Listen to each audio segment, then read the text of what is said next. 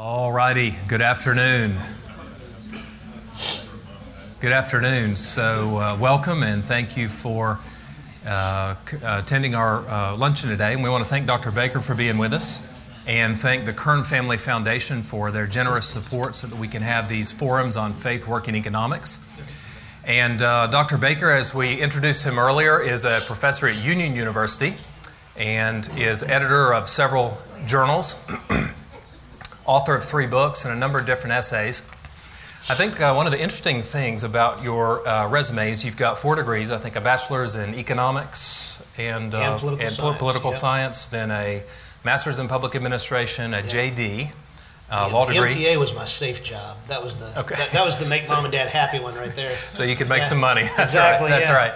And it's kind of the outlier. And then right. and finally PhD in what is the degree called at Baylor? Politics? Religion, politics, and society. Religion, politics, and society. So how did you get interested in politics and public life and in being a distinctively Christian voice within politics and public life?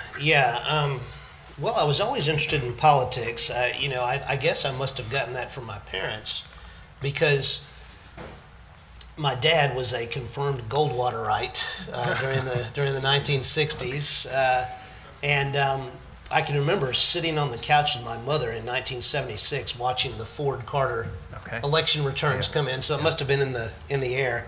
But I think that the big thing that happened was part of it is cable television, and some of you may remember the old show Crossfire.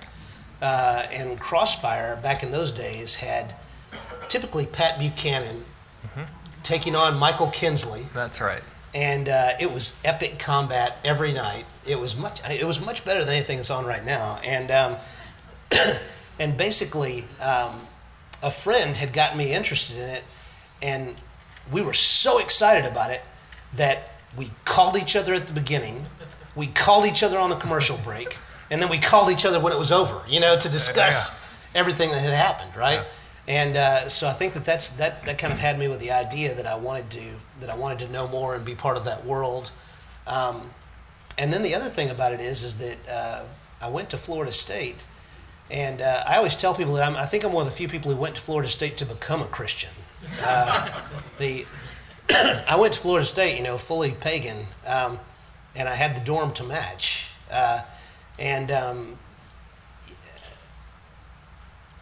I think that in those first few months of just totally dissolute living in the dorms and seeing what life was like,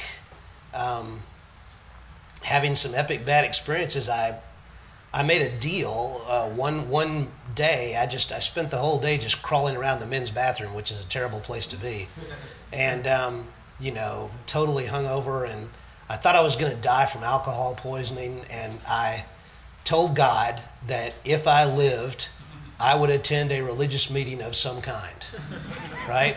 And and so I had a roommate who was going to InterVarsity Christian Fellowship, and so I thought I'm just going to go to that. And I remember going to that first meeting. Everybody sat in the front of the room except for me. I sat about 6 or 7 rows back of everybody. And they reached out to me, come forward, sit with us. No, I was fulfilling an obligation, right? I told God I would go to the meeting. And, something happened. Somehow the Lord got hold of me. And even though I didn't just immediately convert or anything like that, I started coming back. And in particular, I was listening to the kinds of things the people would say.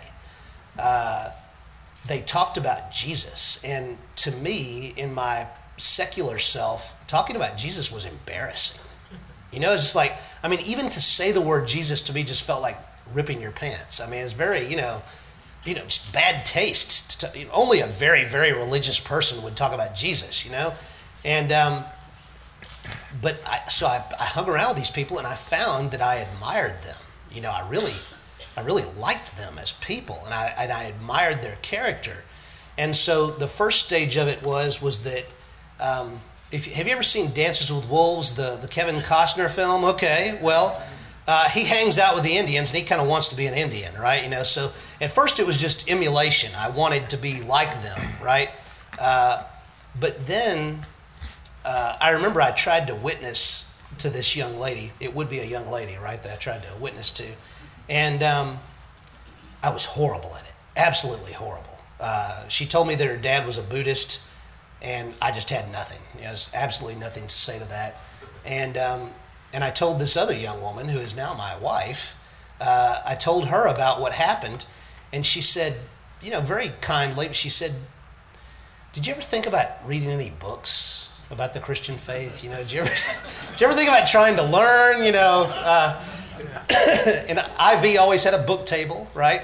And so I remember in particular a book by Peter Kreeft, or Peter Kreeft, however you pronounce that. Who knows? Called Between Heaven and Hell. Yeah. And it's a discussion, apparently C.S. Lewis, Aldous Huxley, and John F. Kennedy died within 24 hours of each other. And the book is them having a discussion, right? And I found myself intellectually convinced by some of the arguments there. I found not long after that I actually thought that the resurrection of Christ had happened, right? And so that, to me, that's when I really became a Christian, right? There was the social becoming a Christian, but then there was the really, I actually think this is based on something that really happened. And then once that happened, somewhere along the line, I saw Francis Schaeffer's "How Should We Then Live?" Right. And,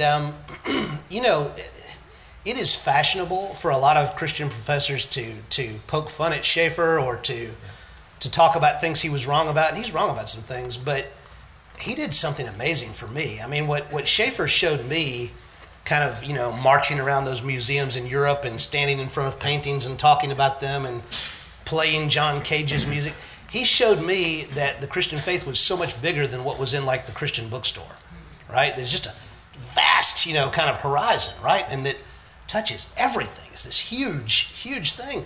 And so then I started to think that if I'm interested in politics and economics, then I want to bring that part of my world together with my Christian world, right? And so I would say that's what really set me off on my entire kind of life task is that. That's a good story. So when you were first envisioning, Christianity, politics, and public life, did you envision being a politician, professor of political science, think tank guy? Yeah. I think that way back in the very beginning, I probably saw myself working on Capitol Hill or something like that. And I actually went quite a ways toward doing that. In law school, I worked for the Rutherford Institute, which at that time was kind of a major religious liberty organization, and then for Prison Fellowship, back in the days when Chuck Colson was still alive. And one of my proud moments is I got to write some commercials for Chuck, that he recorded, and I was, super proud pupil at that time. So I was kind of moving that direction, and Prison Fellowship offered me a chance to come work with them in Virginia after school. And it's just one of those weird things, every now and then in life, you feel like God actually tells you to do or not to do something. And I felt like God told me, do not go to Washington, D.C.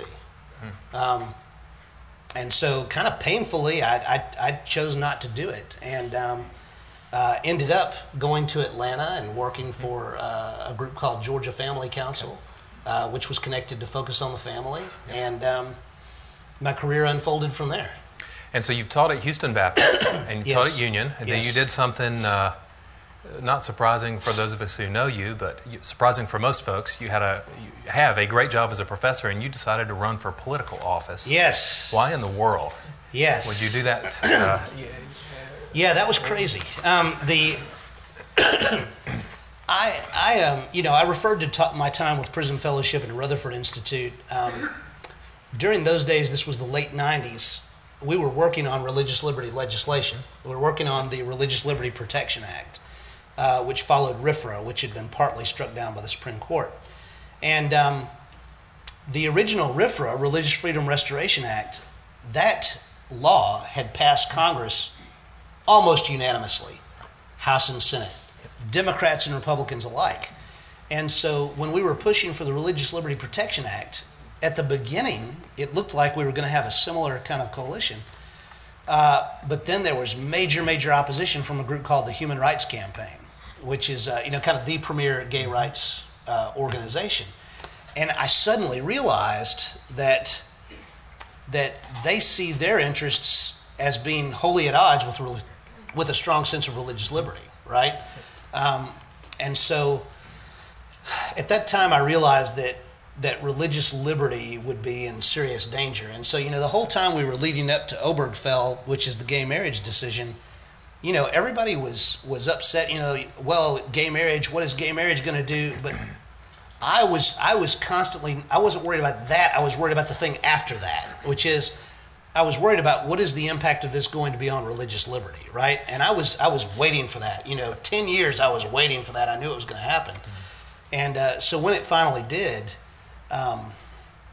my congressman surprisingly stepped down, and I felt like God wanted me to run for Congress. And it's hard because I'm a political science professor and I'm supposed to understand all the worldly things about running for office, which I do, right? I understand that it's all about the money, that you probably shouldn't run if you don't have $750,000, minimum, that religious liberty is not exactly a meat and potato issues that most voters care about. I mean, I knew all that, but I felt like God was telling me to run and to run on religious liberty. And I knew I very likely would not win and would probably look like a holy fool, but I did it because I felt like that's what I thought God was asking me to do. And in retrospect, I think it was good. I did lose as expected, right? It's funny. It shows you how much money determines things. There was a group of 13 people running for this seat, and all the people who had more money than me beat me, and I beat everybody who had less money than me. So wow. So that shows you a little something about how that works. But in any case, I had the opportunity to travel around the district telling people over and over again about the importance of religious liberty, and the guy who won the race heard me talking about it all summer long. So hopefully I got something across to him. So let's hone in on religious liberty for a minute. I want to ask several questions. I want to ask you to give an argument for it. Okay. As a sort of a model to us that if we have 2 or 3 minutes, what do we say to undergird it? Then I want to ask what will happen if and when our religious liberty is curtailed. So what are the negative consequences? And that may be part of your first answer. Then after that, I want to talk about the temptations to curtail it that come from the left and the right. Yes. Some obvious ones from the left, but then, on the right, we've got folks who are asking how far does religious liberty extend to Muslims, for example. Yes. Why don't I start with that part just real quick, because that's one thing I observed on the campaign trail. I mean, this is West Tennessee that we're talking about, where I was running, right? And part of my logic is these are people who will be very interested in religious liberty, and that was true. But that having been said, I would very regularly get people say, I'm totally with you on religious liberty, but what about the Muslims, right? And I told them, I said that, that if we embrace this concept of religious liberty, then we also will tolerate the Muslims to build their mosques and to live their lives. Some people think that Gary Johnson recently said religious liberty is a black hole, meaning that he thinks it just authorizes any unlawful activity. But that's not really the case. If you look back to the founding fathers and their understanding of religious liberty, the idea is that people are entitled to the free exercise of their religion as long as they don't essentially, threaten the peace and safety of the community. So, cutting people's heads, that's out. Sacrificing virgins, that's out, right? But throwing the girls in volcanoes, whatever. But within the bounds of kind of what we understand is the normal life of religious people, that should be accommodated. Now, why should we respect religious liberty? Well, first of all, if we embrace religious liberty, we are implicitly saying that the government does not own us, right? We're kind of taking that Caesar's coin view of things. Yes, God has given Caesar some things to do, right? God has given Caesar a certain mandate, but it's not everything, right? Some things belong to Caesar. Some things are God's and jealously guarded as such. And when you embrace religious liberty, you're saying, hey, Caesar, you don't get it all, right? Sometimes I've got to obey the higher law. and it's better if you acknowledge that. And look, human beings, integrity means that I live according to my beliefs. And so if the government is going to interfere unnecessarily with you doing that, then it is truly oppressing you, right? It is oppressing your conscience. It is trying to force you to live in accordance with a code that you do not hold. And there's something terrible about that, right? Yep. The other side of it is John Courtney Murray, great kind of Catholic theologian. He did a lot of work in religious liberty back when it wasn't popular for Catholics to do so. Yep. He said you need to look at the religion clauses of the First Amendment as articles of peace, right?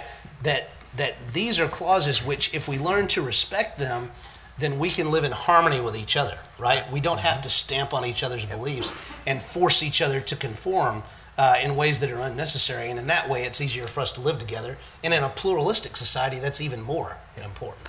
So, there seems to be an authoritarian impulse. Yes. Yes. In broader in Europe and in the United States, and it comes from the left and from the right. Yep. Can you talk about that a little bit? And I think this comes from just the roots of what it means to be in society together. I mean, I think that if we were to, if we could kind of go back and look at human history, and maybe the most ambitious estimates of what we have in terms of like a written history that anybody could look at, maybe 6,000 years, something like that. The Chinese would say that, right? That's right. 6,000 years. If you could look back at most of that, you would see the political power and the religious power together, right? The reason for that is fairly obvious, right? If you're the political authority, you don't really want this religious authority saying, we think something different, right? You want it under your control, right? And if you look at the great social contract thinkers after the Reformation, Hobbes with his Leviathan, the Leviathan must control religion, right? We can't tolerate, without Leviathan controlling religion, there'll be no end to the disputes. Rousseau has this problem of the two masters, right? There's always the government and then Christ, and Christ is contradicting the government, and we can't tolerate this, and so we need to create a civil religion that everybody can believe in, and it's very simple. It's God favors the good, God punishes the bad, and that's kind of the end of it, right? And nobody is allowed to say anybody else is going to hell. If you say that, we're going to literally throw you out of the community, right? So the natural impulse, the natural bend of history has been for governments to control these sorts of things, and we're getting to the point where they kind of want to control it again. Yeah. So the authoritarian impulse and some restrictions of religious liberty have been one set of issues in this wonderful election cycle, 2016, that's been encouraging and unifying and uplifting. Right. What are some other, I want you to be a sort of a physician right now for our nation, diagnosing the ills that plague us and then writing a prescription. Could you sort of identify 2 or 3 or 4 things that are problems? The big thing, it's funny because right now we're doing Plato with students, and one of the things that Plato is very concerned about in his Republic is faction, right? The problem of faction. And so he has all kinds of ideas for how he's going to control faction. And you think about that, that's like, 300 or 400 BC, or BCE as the current day would have it, right? Before Christian era, right? That's right. So anyway, so we have him going back that far, and then you look to probably Hamilton and the Federalist Papers in the late 18th century, still talking about faction, right, and how to control the problem of faction. And the American answer to that is very multifaceted, right? We have the neat thing about our government is, at least by its original design, is that everybody has always been battling over who has the power, who has the power, who has the power. The king, the people, the nobles, who has it? And the U.S. government, in its founding, kind of asked a little bit of a different question, which is how much power, right? Not just who has the power, How much power, right? So one answer to the problem of faction is that unlimited power is not available to factions, right? Another is that we take these factions and we divide things up, right? You know, we got the House, we got the Senate, we got the court, we got the president, and not only that, we've got the divide between the states and the federal government. The states are broken up into the cities and the towns and the counties, you know, and if we treat those distinctions as real, then they will constantly be countering each other, right? And that out of that process of constantly having some friction, the only things that they will do will be the things that can be largely agreed upon, right? So that's one answer, right? And can I follow up on that? Yeah. So, and what are some ways in which some of these divisions have sort of tried to usurp territory that's not theirs?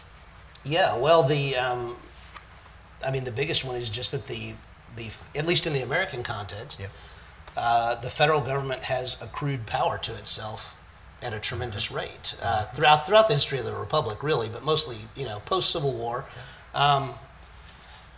It's interesting because when you look at the religious liberty cases, they're almost all like since the 40s or 50s, right? You know? I think it's, you know, as government expands its power, you begin to have more of these clashes, and that's part of what's going on right now. Is that we are.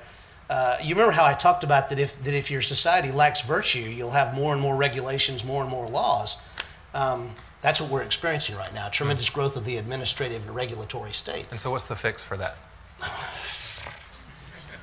Teach people to love limited government. You know, I mean, but it's hard because this one thing it's difficult to teach young people is because there is something in us that wants to pursue the good society, right?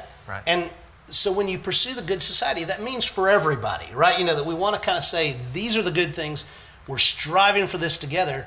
But the problem is that if you buy into that, then you also have to embrace a lot of power. So what's your starting point for your students? Mediating institutions, or I mean, how do you? Yeah, I think that what is good. I think that the answer to the culture wars is decentralization and federalism, right? Because I think it's great if we have, you know, look, Massachusetts is very different from Louisiana, right? You know, and if we allow a lot of these different approaches to kind of play out, then we can see, you know, hey, what's working, right? Where are people moving, right? You know, to me, that's a better way than to kind of say, well, we're gonna put all the dice in one roll and say this is what we're all doing, right?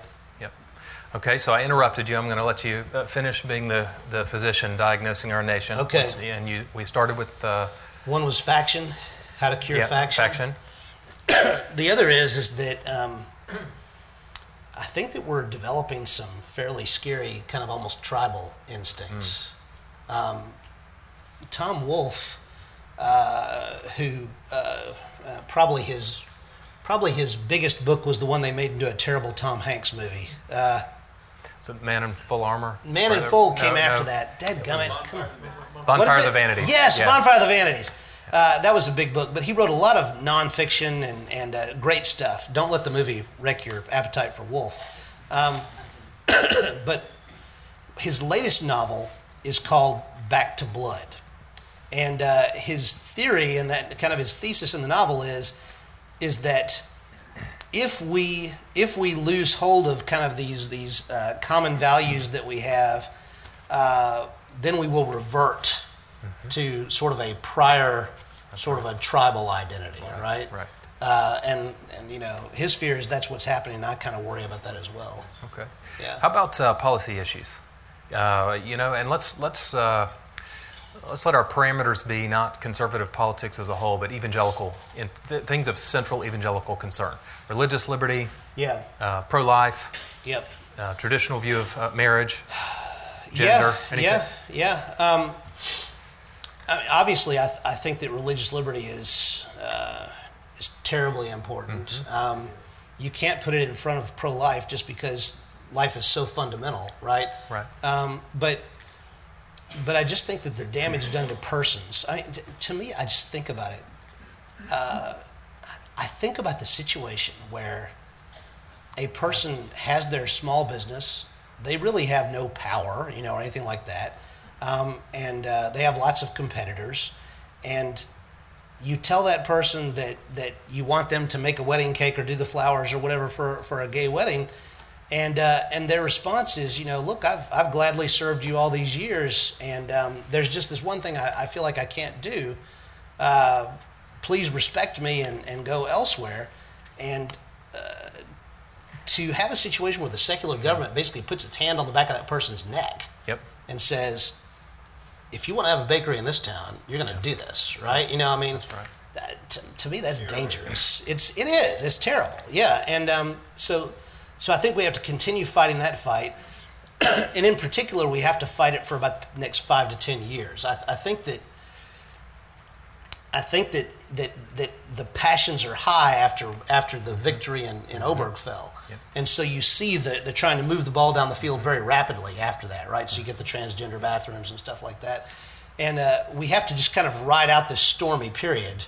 And part of how we do that is by very rigorously insisting on religious liberty and, no, this really is a big deal.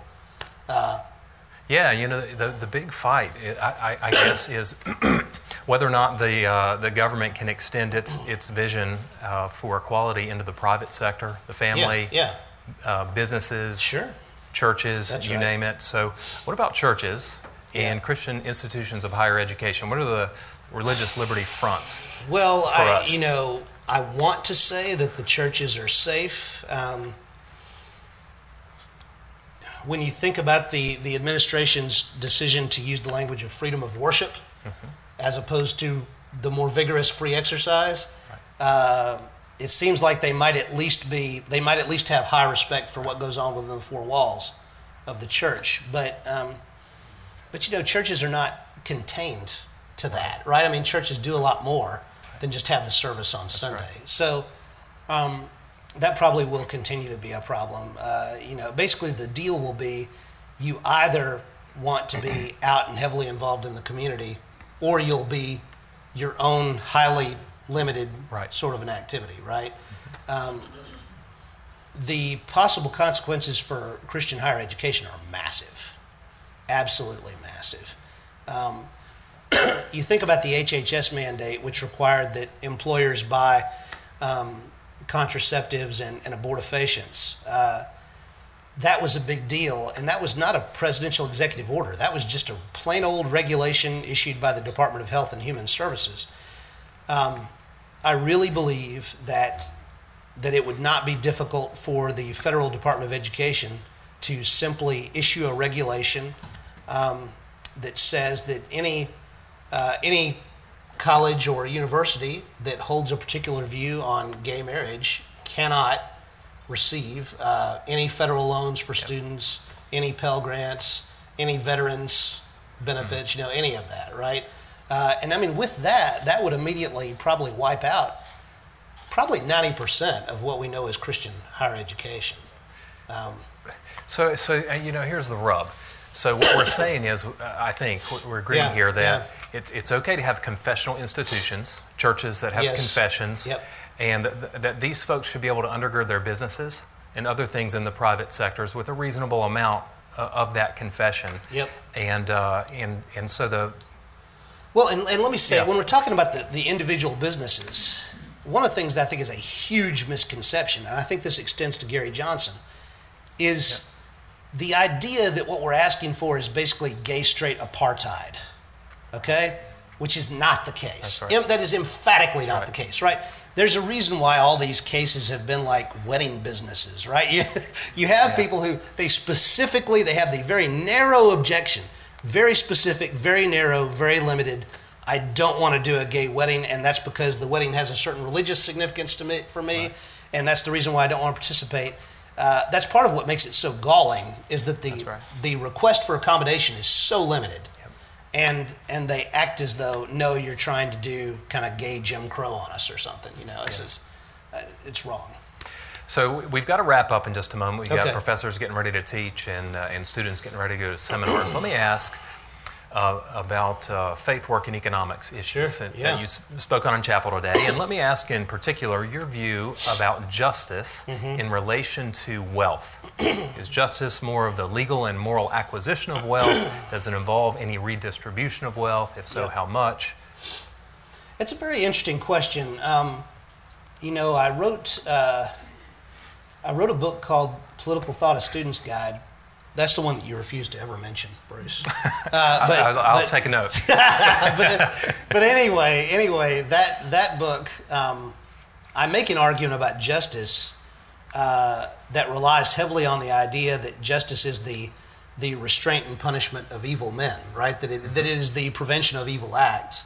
But I have to say that after a few years of having to teach Plato since my colleague left for Calvin College, I have had to consider Plato's point of view, which is that justice also can have to do with kind of the order of society, the harmony of society, and that it may be more holistic than kind of my view of it is kind of largely a negative check on injustice, right? Yeah.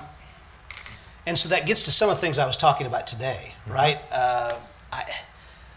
And my view would be that the redistributive approaches are ultimately not what is going to be good for human beings, right? You know, that what we need, Ben Sass talks about this pretty effectively, that we are facing a generational challenge with regard to the nature of work.